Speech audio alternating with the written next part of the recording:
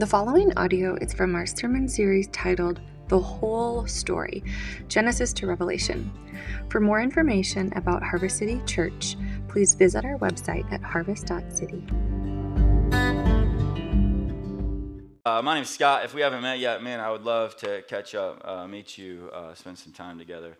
But y'all, I want to start this way this morning. Katie did a great job talking to us about Good Friday and Easter coming up. Y'all, it's only just a couple of Sundays away. And I think a lot of times we need to have like inviting a friend to church like reframed for us, okay? And so that's what I want to do this morning as we get started, is to help you think through Good Friday and Easter in a little bit different way, right? Sometimes I think we say no for somebody because we consider an invite to Easter or an invite to Good Friday like an invite to come and hear this dude speak or come and like sing songs. And so we're like, well, I know my friend isn't really into lectures, in my classes, and so maybe they don't want to be talked at on Sunday morning, and I don't know if they like music too much, or maybe this isn't their kind of music, and so I'm not going to invite them in because basically, the majority of the time we spend together, it's about the things that we do, right?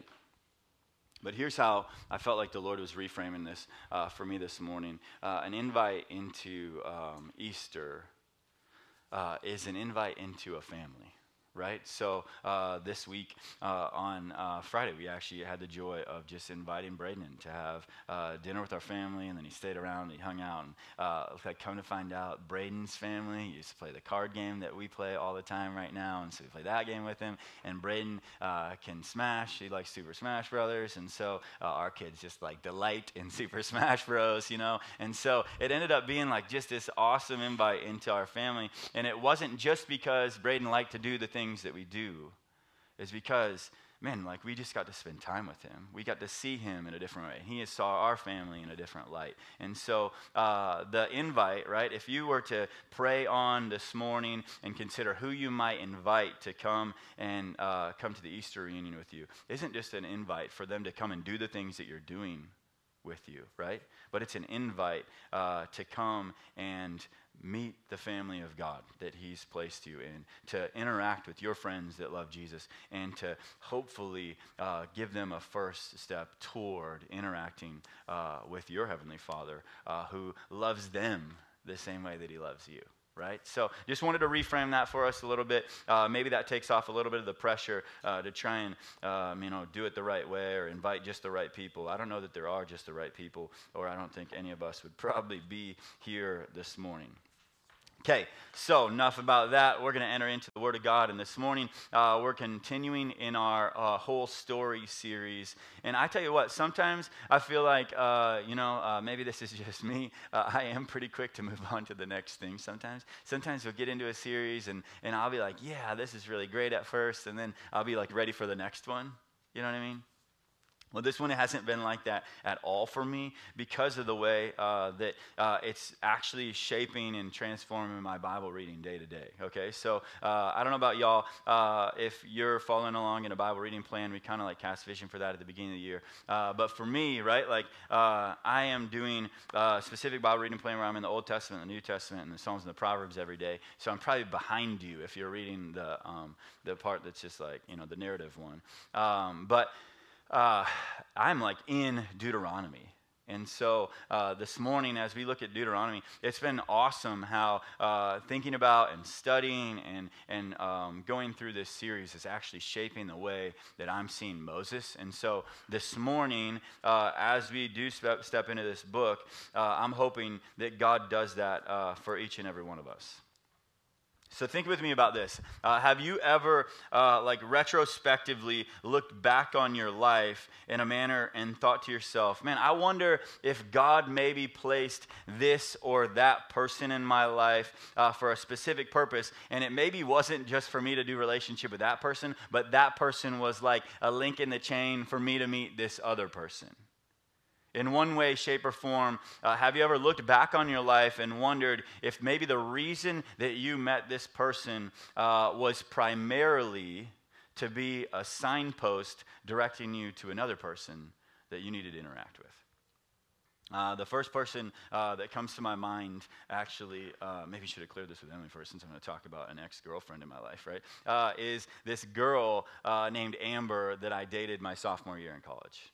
Okay, so during my sophomore year in college, I met Jesus right at the beginning of the year, and man, for the first time, I'd never entered a church for my entire freshman year in Cedar Falls at the University of Northern Iowa. The next morning, I went to church by myself, and things were like moving. The Holy Spirit was going full steam ahead in my life, and so I started going to this thing called Brothers and Sisters in Christ. It was this giant gathering of college students worshiping Jesus on Thursday nights. And so I stepped in there, and one of the first people I met was a girl, right? Like, I still had my head on a swivel. I was like 19 years old, that's just how I lived. And this girl's name was Amber, and by God's grace, not only did I meet Amber, but through Amber, then I got invited into this Bible discussion. They called it an investigative Bible discussion. It was led by this couple, John and Jessica Payton. John would soon become a mentor in my life, investing in my life, teaching me how to read the Bible and how to memorize Scripture and how to share the gospel with other people, and incredibly foundational in my life. But one of the other people in that Bible reading group was my friend Brandon. You see, the group met in Amber's dorm room. So it was Amber and her roommate, Kelsey, and Brandon was Kelsey's friend from high school. They went to high school in Waukee. And there was a few other people in and out of that room from time to time that would read the Bible with us, but it was basically the four of us.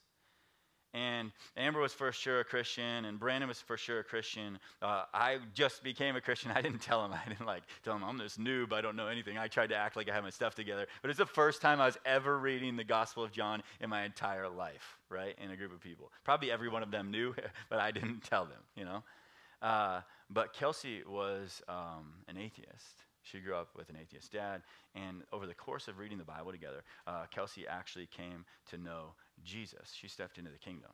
And still now, these people that through Amber I met, right? John Payton, I still get his newsletters and stuff because we support him in the Christian work that he does still. And then you've got Kelsey. I still, not right now because I'm on Lent. Haven't been on Facebook. Okay, really, I'll own that with you guys. I gave that up for Lent. But until, Lent started, she's still one of those people that shows up on my newsfeed because of the encouraging things that she posts about Christ, all the time.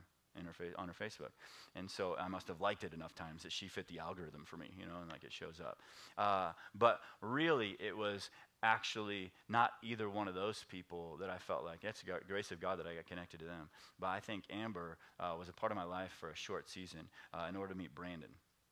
Because towards the end of that year, during finals week, I finished my finals, and we went out to, I still see it today, we went out to this restaurant in Cedar Falls, and I thought we were celebrating the end of finals week, right? And it was hurrah, we did it, and ended up, she broke up with me at the restaurant that night, and so I didn't want dessert. I wasn't going to celebrate any of this trash, right? I paid for the meal because I was a gentleman, and I went home just bawling, way worse than this morning, right? Sob crying on the way home. And I tell you what, whose shoulder I went home to cry on in the dorms that day? It was my friend Brandon Glazes. And if it wouldn't have been for me meeting Amber and having to break up with Amber, I would have never cried on that dude's shoulder, and I probably wouldn't have thought when I came back to school for my junior year of college that we were going to rock it together. That we were going to be brothers in Christ who kicked it for the long haul. But the truth of the matter is, Brandon was my first true brother in Christ. I met him because of Amber, who was a signpost directing me to this friendship. First dude that I ever read the Bible with. First dude that I was ever mentored with. John mentored us together, 1-on-2. First dude that I ever cried on his shoulder. Didn't do that with any friends in high school. And first of a lot of those things of a true brother in Christ. But the truth of the matter is that Amber was a signpost directing me to this other relationship, the one that I have with Brandon.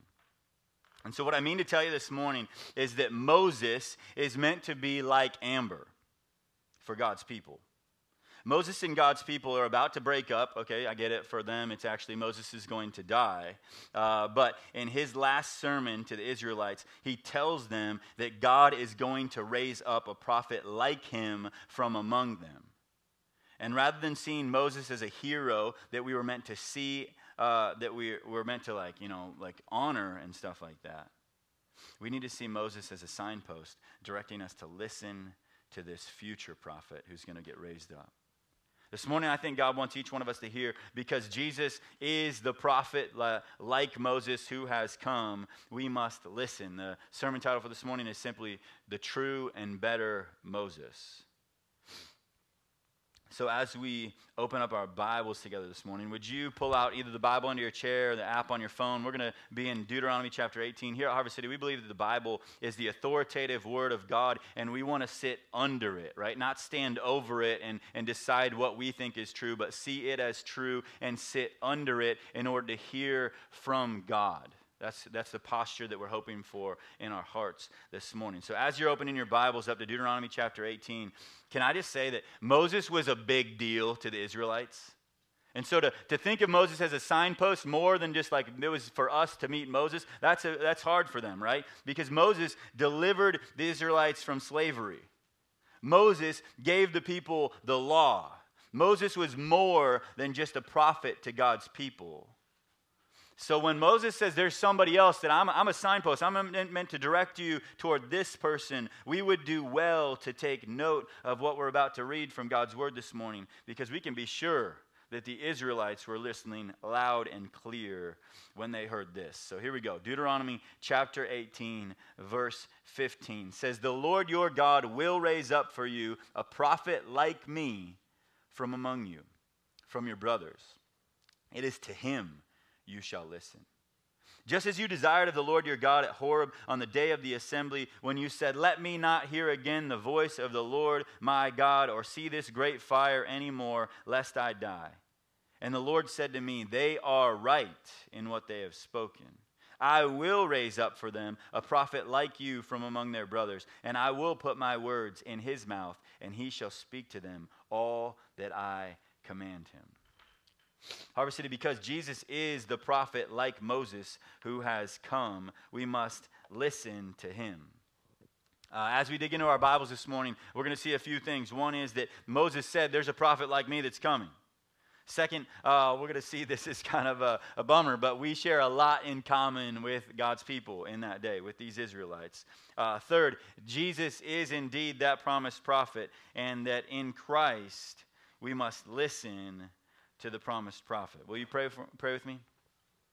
God, I pray that this morning, in a supernatural way, that we would be aware of your presence speaking to us. That we'd be aware that a sermon is not some dude speaking to us who took time to write out a talk this week, but that a sermon is some dude empowered by the Holy Spirit to be God's mouthpiece, that God is speaking through him. God, would you give us ears to hear from you this morning? It's in Jesus' name we pray. Amen. So I'm trying to get out of the way, let God do the work this morning. Harvest City, here's where we get started. Moses said, "A prophet like me is coming."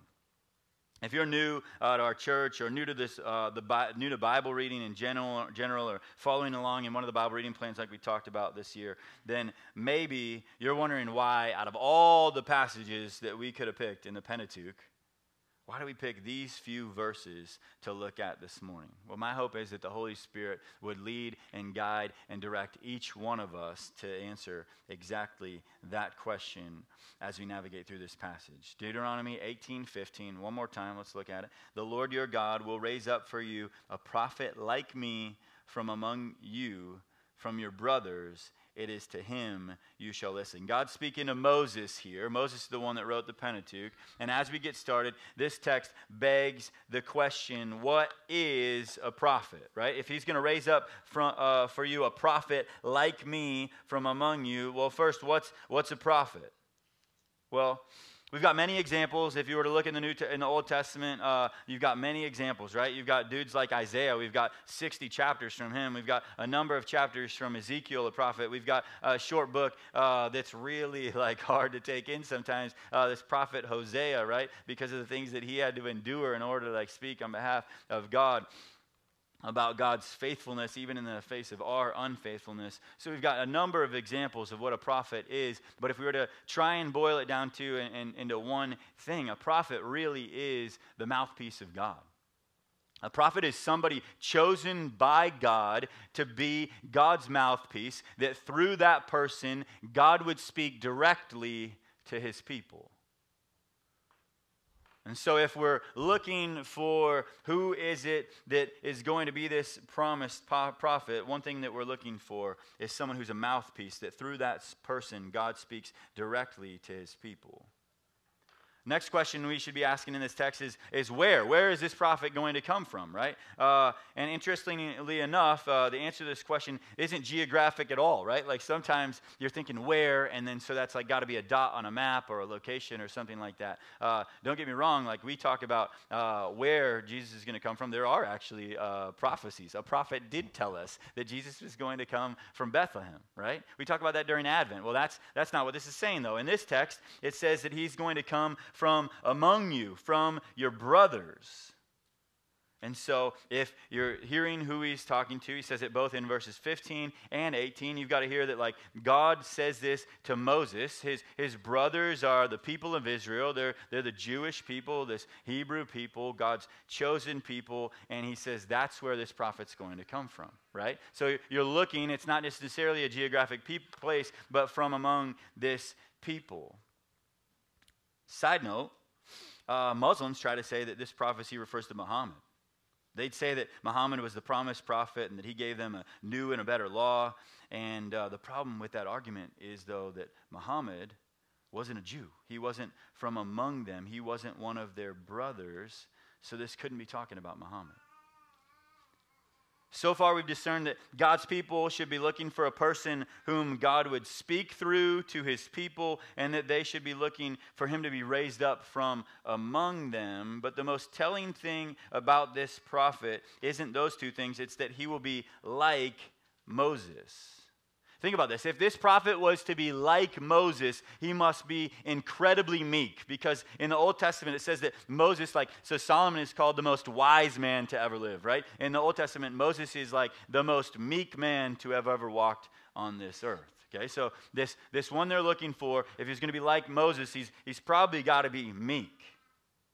If this prophet is going to be like Moses, then one of the defining characteristics of what this prophet would be like is that he would walk face to face with God. You know, you remember that from the story, right? In the Old Testament, what you see is that as Moses leads God's people, one of the defining things about his relationship and the way that he leads them is that he would go in and he would be face to face with God.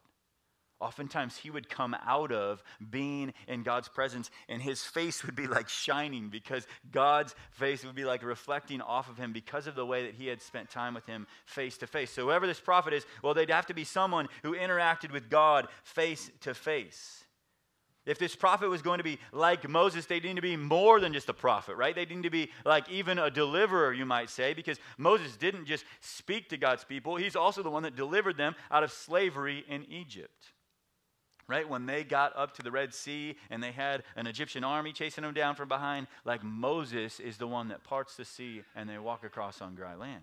He didn't just tell them stuff about God or what God wanted to say to them. He also delivered them.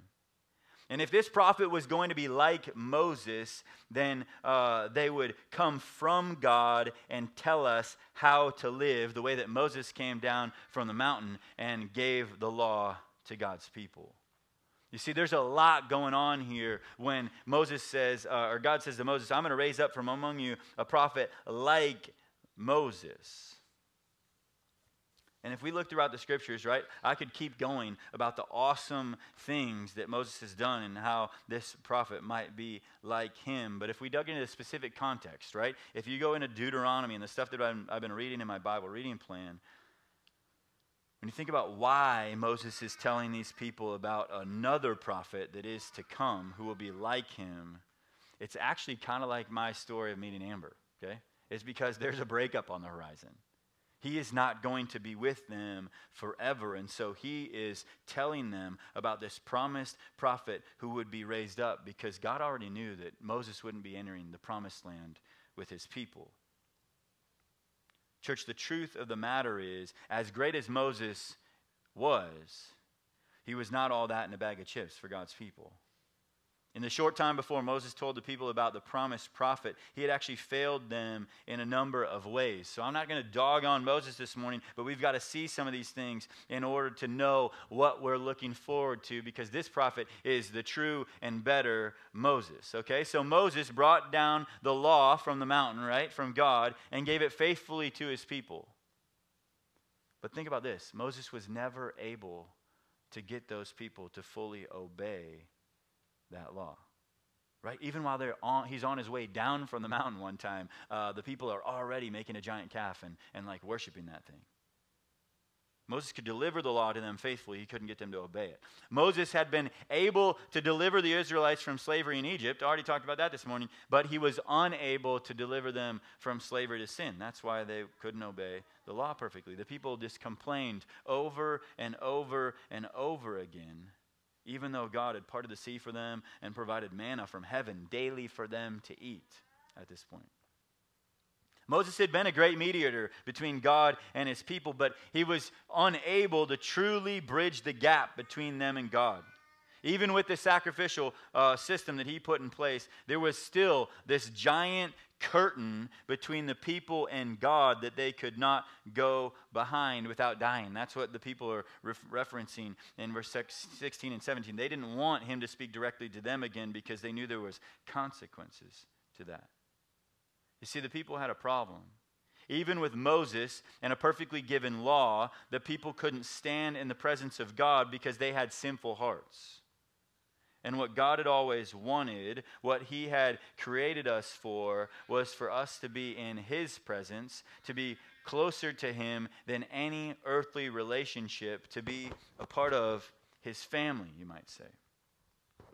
Before we go any further, I want to make sure that we see the importance of this and how we are just like Israel. So think about this. We share a lot in common with the Israelites. We are a deeply flawed people with a deeply flawed leader, okay? I don't need to go into much detail in the second part. If y'all know me, right, like I won't throw Mike and Kyle under the bus, but you can like just start with me as one of the leaders. I am a deeply flawed man, just like these people had a deeply flawed leader, right? I'm a sinful man who can be sharp with my tongue, who can be more critical than encouraging.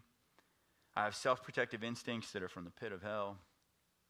And I wish I could say that I believe the gospel and stand in my identity in Christ like 24/7, 365, y'all. But I struggle with unbelief as much as anybody in this room. Think about your missional family leader. Think about leaders in other aspects of your life. We're a deeply flawed people with deeply flawed leaders. Harvest City Moses turned out to be a deeply flawed leader as well. And his unbelief came front and center in Numbers chapter 20. You see, the people were complaining again, and this time it was about where they were going to get water. And so God told Moses, okay, go speak to the people in front of this rock, and then I will provide water for them. And this is Scott's hot take, okay, on this text, is I just think Moses must have gotten a little bit more under his skin, you know, parents, like after your kids have been talking back for a little bit, the first few times, you're just killing it, right? And you're like coming back at him with grace, and you're able to speak the truth in love, but then after a while it gets under your skin a little bit, and the next time it doesn't go so well, right? And so I'm thinking that that's what happens with Moses here, is that it had been enough complaining that this time it gets a little bit under his skin. And so instead of doing what God had said and living in belief and then obeying God, he doesn't just speak to them and then God provides water from the rock. Instead, after all that complaining, he takes his staff and he gives that rock like 2 giant whacks, okay? And then the water still comes out, but like this is one of the moments that in the Bible it points out of Moses' unbelief and sin. And probably most of us are like me for the probably first 5 or 10 years of my life as a Christian. You're like, what's the big deal? Like the dude still just whacked the rock and he gave them water. That's what they really wanted. And he was, he's still doing that. He kind of did what God told him to say. But think about this with me, okay, parents? If your kid, you hear of a commotion upstairs in your house and one of your kids comes downstairs and says, hey, mom and dad, like Johnny wouldn't give me the this or that. And like, no, I just really want it, And you as a parent are like, well, hey, did you try talking to Johnny? Like, did you tell Johnny that you would like that thing and ask him to give it to you nicely, right? And they're like, no, I didn't try that. And so bloop, there they go back up the stairs. And then you're listening up the stairs as a parent, and you hear your kid go, hey, this is from mom. Boof, and the kid just cracks him a couple of times, gives him a good knock in the face. And you're like, there's definitely a difference there.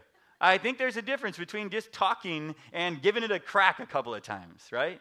Parents can understand there is definitely a difference going on here. You see, this is why I think Moses, as a deeply flawed leader, shows that he has limits. And this is why Moses said, I'm not the final prophet. There's another prophet coming. And he is much better. He's going to be able to do what I have never been able to do. Family, we're not just like these people because we have a deeply flawed leader. We also are deeply flawed people ourselves.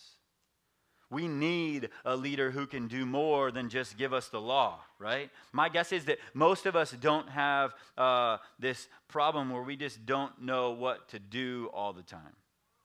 Most of us don't have an understanding problem. For most of us, the main problem in our lives is that we can't get ourselves to do the things that we know we should be doing. It's like Paul in Romans chapter 7. I do the things that I don't want to do, and I don't do the things that I do want to do.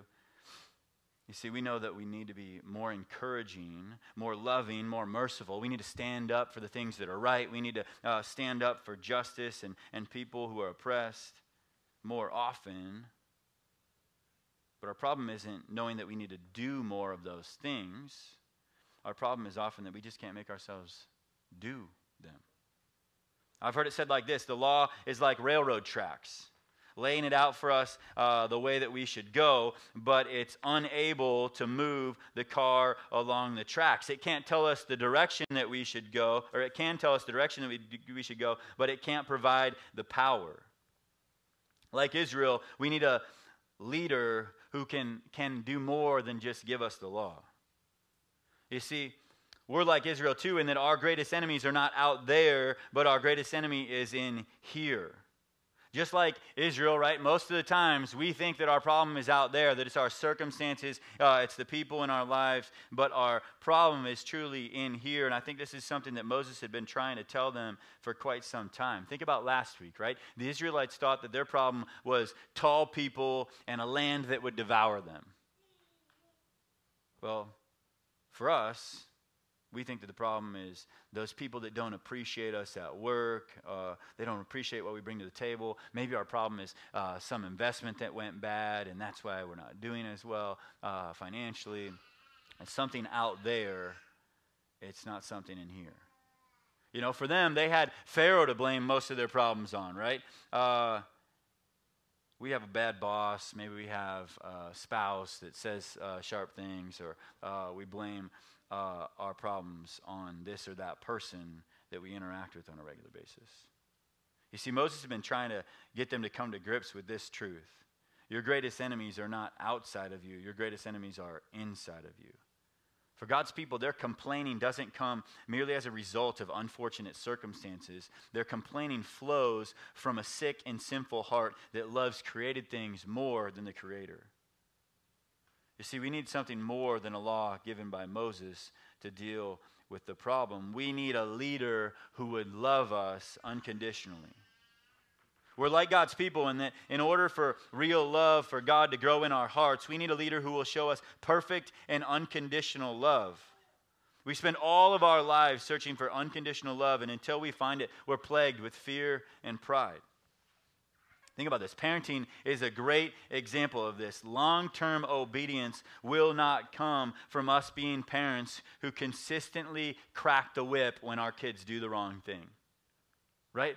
Maybe short-term obedience will come from a little bit of crack in the whip, okay? But long-term obedience isn't going to come from us being parents who consistently crack the whip on our kids. Long-term obedience is going to come when that kid knows that they are loved. And that kid knowing that they are loved is going to come from us being parents who love them consistently no matter what, with unconditional love. You see, just like Israel, we need a leader who will love us no matter what. And another way that we're like Israel is that we need someone who can truly bridge the gap between us and God. Right? The law that Moses gave his people is effective at carrying out the purpose that it was sent for, but it wasn't sent to be a bridge. It was sent to be like railroad tracks. The law was given to us by God to reveal our sin and how terrible sin is. In one sense, God has used Moses and the law he brought down from the mountain to show us the gap between us and God. He has revealed to us that we are sinful human beings and he is a holy God. And this is precisely why the promise Moses made in Deuteronomy 18:15 is still relevant to you and me today. Because it's not enough to just know the right things. We need to hear from God. There is a prophet who has been raised up from among you, from among your brothers, and we need to listen to him. Because he is even better than Moses. You see, we're just like the Israelites, and Jesus, the promised prophet, is one who is in a true and better way like Moses. Harvest City, hear now the good news of the gospel. Jesus is the promised prophet. Like Moses, Jesus was a Jew. He came from among his people, from among Moses' brothers. Like Moses, Jesus was born during a time when Israel was oppressed. Like Moses, when Jesus was born, a local leader tried to kill all the Hebrew boys, right? That only happened like a couple of times in history. That's a pretty unique thing. Like Moses, Jesus chose to leave the royal family to identify with his people. Like Moses, Jesus spent time in the wilderness before his ministry began. For Moses, it was 40 years, and for Jesus, it was 40 days. Like Moses, Jesus delivered his people from great danger. When Israel stood between a gigantic body of water and an angry Egyptian army, Moses stretched out his hands and parted the waters of the Red Sea. For you and I, when we were pinned between the seat of our sin and the wrath of God, Jesus stretched out his hands and opened up a path for us through the waters of God's wrath to safety. Like Moses, Jesus gave a law. Moses gave his law from Mount Sinai with the warning, if you do this consistently, you will live. Jesus' law was also given from a mountain. It was called the Sermon on the Mount. But he told the people, you can never keep this law, so I'll keep it for you, suffer the penalty for you for not keeping it, and then I'll keep it through you. Moses had the sacrificial lamb at the Passover, and he put the blood on their doorposts of their homes, and Jesus sacrificed himself and put his blood on the doorposts of our hearts so that the wrath of God would pass over us. Moses had them bring a lamb every year as a substitutionary sacrifice to atone for their sins. But Jesus gave himself as that substitutionary lamb whose blood once and for all satisfied the penalty against our sins. Jesus wasn't just all those things. He was the scapegoat sent into the wilderness bearing our guilt on his head. He was the rock struck by the anger of God so we could drink of the water of life. He was the manna that dropped from heaven so that we could be filled with the bread of life and be satisfied in him. Harvest City, Jesus is indeed this promised prophet. He is the true and better Moses. Everything that Moses gave in shadow, Jesus was in substance. And unlike Moses, Jesus' blood actually cleansed us so that we could be safe in God's presence. Moses left the curtain in place. Jesus tore it in two. No obedience in religion, no law keeping can cleanse us. Jesus' blood does what no ritual and no law could ever do. Most importantly, unlike Moses, this new prophet, he never grows weary with us or falters in obedience. There is never going to become a point when your disobedience gets under Jesus' skin just enough that maybe he considers whacking you with that stick. He lived without sin. No guile or deceit was ever found in his mouth. Jesus didn't get mad and strike the rock in frustration like Moses did. In love, he took the stroke of justice so that we could escape it. Harvest City, Jesus is the true and better Moses. God was saying that this Savior would be human like us in order to bridge the gap between us and God. This coming prophet would have to be both God and man. Jesus is the God-man. And we call that the hypostatic union in theological talk. He had to be both God and man in order to be like Moses and to be the bridge between us and him. You see, Jesus was the better Moses. God from heaven, born as a man who came not only to teach us, but deliver us. And church, that means that we better listen up. In Christ, we must listen to the promised prophet. Y'all, when was the last time that when you looked upon something, you were so stunned by its beauty, you were so captivated that you couldn't turn your eyes away from that thing?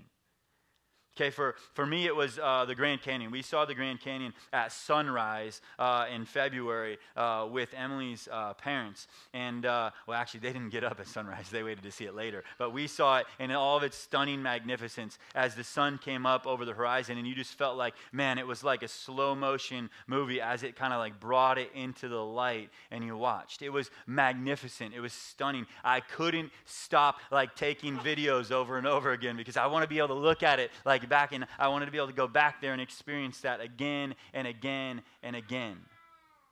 Like that thing captivates you when you look on it, whatever came to your mind, because there is a true and greater beauty beyond it, right? How much more then, if Jesus is the promised prophet, should we understand how prolific he is, and we shouldn't just stop looking, or never stop looking at him, but we should never stop listening to him, because a prophet isn't for looking at, right? A prophet is for hearing from. He's the mouthpiece of God. Y'all, think about this with me. The Passover that Mike preached on a few weeks back is meant to help us appreciate Jesus as our true and better Passover lamb. Right? If our hearts are captured by the beauty of Jesus, we must listen to him. The Day of Atonement that Kyle preached on a few weeks back is meant to help us appreciate once for all the sacrifice of Jesus. If we've truly received the grace of God shown to us in Christ, then we must listen to him. And Moses, the prophet who instituted the Passover, he led Israel out of slavery in Egypt, and he told the people how God had commanded the Day of Atonement. He was meant to be a signpost directing us to a promised prophet who gives us the gift of the Holy Spirit to help us obey the law, who delivered us from slavery to sin, and who sits at the right hand of the Father in heaven as the greatest mediator between God and man, because he powerfully bridged the gap between sinful man and a holy God. Y'all, Jesus is the only way for sinful people he's the only way between you and me to be reconciled to God. And Deuteronomy 18, if you looked, has one point of application. We must listen. Look at verses 15 to 19 with me one last time here. It says, "The Lord your God will raise up for you a prophet like me from among you, from your brothers. It is to him, to Jesus, you shall listen. Just as you desired the Lord your God at Horeb on the day of the assembly, when you said, 'Let me not again hear again the voice of the Lord my God, or see this great fire anymore, lest I die.'" And they had a bad experience coming in the presence of God because they were a sinful people. And the Lord said to me, "They are right in what they have spoken." But he says, "I will raise up for them a prophet like you from among their brothers, and I will put my words in his mouth, and he shall speak to them all that I command him. And whoever will not listen to my words that he shall speak in my name, I myself will require of him." Our failure to listen will be one of the things on our account one day. Y'all, this passage says it's to him you shall listen. This passage says, "I will put my words in his mouth," says the Lord. This passage says, "He shall speak to them all that I command him." And it says, "Whoever will not listen to my words, that he shall speak in my name." It says this promised prophet doesn't speak his own words. This prophet speaks the words that God put in his mouth. This is why we should listen. Harvest City, we need to listen to God. Think about this. Jesus, in the beginning of John's gospel, it's speaking of him. John 1, 1-3 says, in the beginning was the Word, and the Word was with God, and the Word was God. He was in the beginning with God. All things were made through him, and without him was not anything made that was made. Jesus is shown to be the living Word of God. His words are powerful. Through him, all of creation was spoken to being. That's like interpreted again later in the New Testament in Hebrews 1, 1 and 2. It says, long ago, at many times and in many ways, God spoke to our fathers by the prophets. Like that's how he used to speak to them, is by the prophets. But in these last days, he has spoken to us by his Son. His Son happens to be the promised prophet, whom he appointed the heir of all things, through whom also he created the world. So my question is, if we know who Jesus is, we know that he is this promised prophet, then why is it that his voice isn't the loudest voice in our everyday lives? Why then is his voice not the most influential voice in our families? Why then is his voice not ringing throughout our minds while we're at work on Wednesday mornings?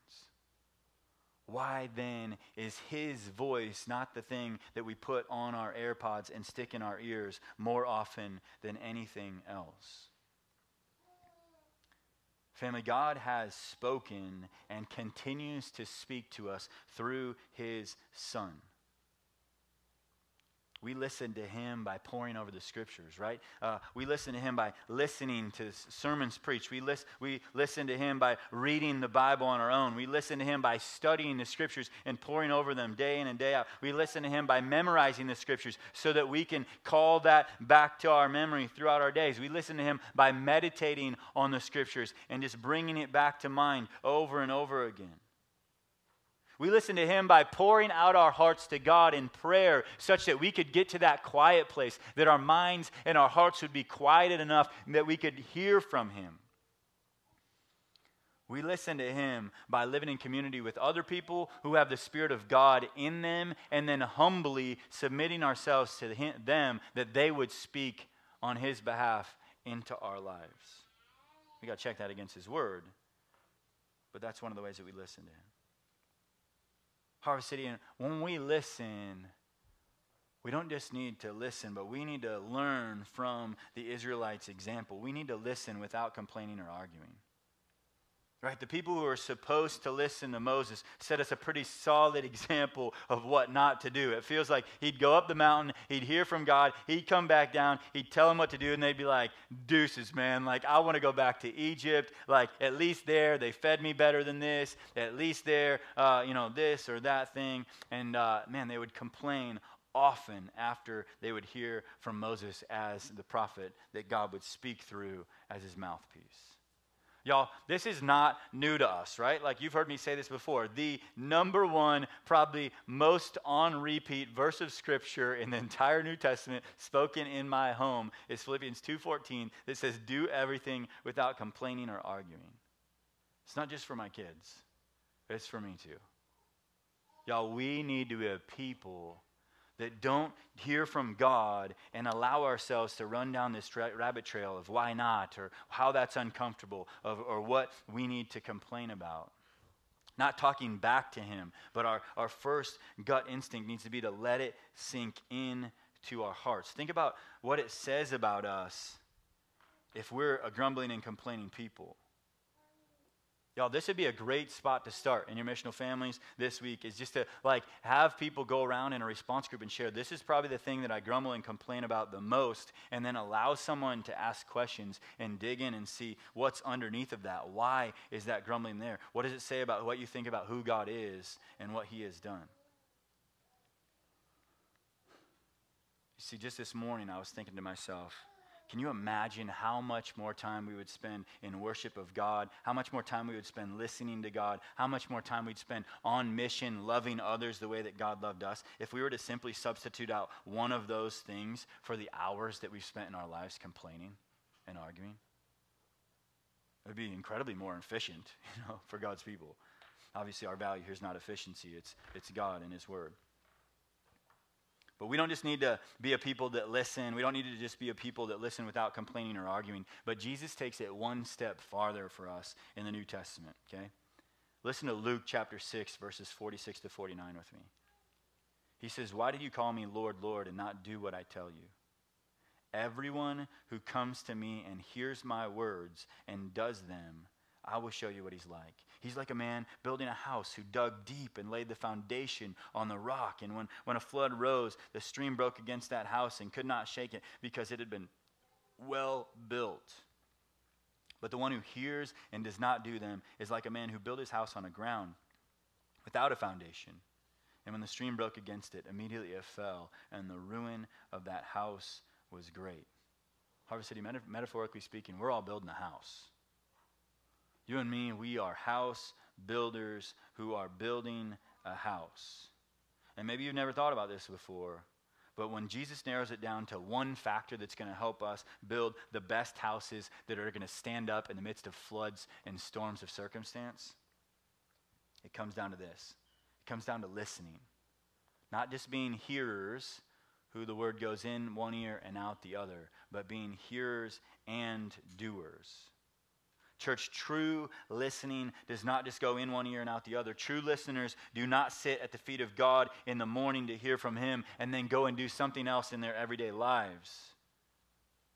People who know Jesus Christ as the promised prophet and worship him in their hearts do not make big life decisions on their own. No, they listen to God in his word. They listen to God in prayer, and they invite the counsel of those around them who have the Holy Spirit. And then, instead of complaining, which seems to be the natural, simple response for so many of us, they do what God has said, whatever the cost, because Jesus was willing to pay the price, the ultimate price, for our disobedience in our place. Harvest City, if there is one thing that I would push on us this morning as a means of hearing from God in that way, being true listeners who hear and do, it would be the meditating on Scripture. Okay, like Donald Whitney is an author I read one time, and he says that that meditating on Scripture is like the application between our Bible reading and our doing in our lives.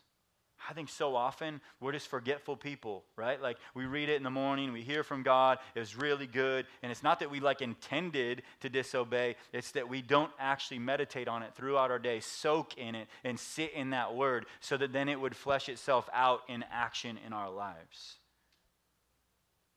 Obviously, I'm convinced that there are times in our lives when we meet one person, and the main purpose of that person in our lives was to be a signpost to someone else. Moses is one of those people.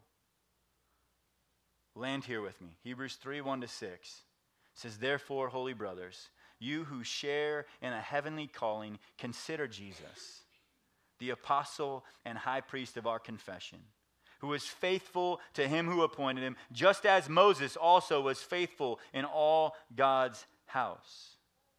For Jesus had been counted worthy of more glory than Moses, as much more glory as the builder of a house has more honor than the house itself. For every house is built by someone, but the builder of all things is God. Now Moses was faithful in all God's house as a servant to testify to these things that were to be spoken later. But Christ is faithful over God's house as a son.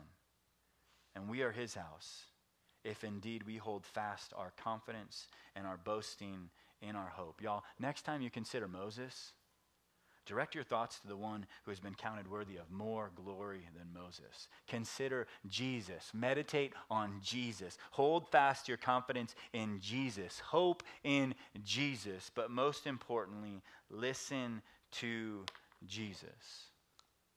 Y'all, one of the ways that we listen to Jesus week in and week out, perpetually, it's this perpetual remembrance and listening to him, is through the Lord's Supper, by taking the gluten-free bread and the red wine or the white grape juice.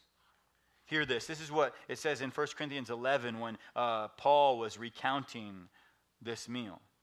It says, "For I received from the Lord what I also delivered to you, that the Lord Jesus, on the night when he was betrayed, he took bread, and when he had given thanks, he broke it and said, 'This is my body, which is for you. Do this in remembrance of me.' In the same way also he took the cup after supper, saying, 'This cup is the new covenant in my blood. Do this as often as you drink it in remembrance of me. For as often as you eat this bread and drink the cup, you proclaim the Lord's death until he comes.'" Y'all, just a few verses after this, Paul encourages Christians to examine themselves and then to eat the bread and drink the wine. Obviously, I want to call us to take a moment this morning to reflect on our thoughts, our words, and our actions this week, and then to remember that when we eat the bread and drink the cup, that we proclaim the Lord's death, that it was our sin that held him there. I want us to use this time to ask God to reveal any areas where we've not been listening to him or where you're currently not listening to him. And after a moment of reflection, come up and receive the elements. See, all of us are, in some sense, responding to the Word of God. So let's respond together this morning. There's 3 ways that respond at Harvest City. One is to stand up and sing from the bottom of your heart at the top of your lungs. Just to cry out to God, man, Jesus is better. We want to hear from him this morning. Second one would be, man, there's an opportunity to come and pray with somebody in the back this morning, y'all. And I tell you what, if you feel like, man, I'm not hearing from him well right now, I can't think of a better way than for a brother or sister in Christ, filled with the Holy Spirit, to put their hand on on your shoulder and just pray, "God, would you help this person to hear from you right now?" And then lastly, right, like those of us who are in Christ are welcome and invited to come up the center aisle, receive the elements, and head back to your seat. So let's take this time to respond to the Word of God this morning. God, would you bow your heads with me in prayer? God, would you speak to us? We know that you're already speaking to us, and so as you speak to us, God, our heart's delight would be that you would open our ears, give us soft hearts, take away the distraction. God, that's what you've been doing this morning. We ask that you would do even more of that. God, would you help us to zero into your voice this morning? Would you help us to see things from you in our minds this morning? Would you be the delight of our hearts this morning? That we, as we go from here, would not be people that just hear only, but we'd be hearers and doers of your word, because you are worthy of a greater glory than Moses. It's in Jesus' name we pray. Amen.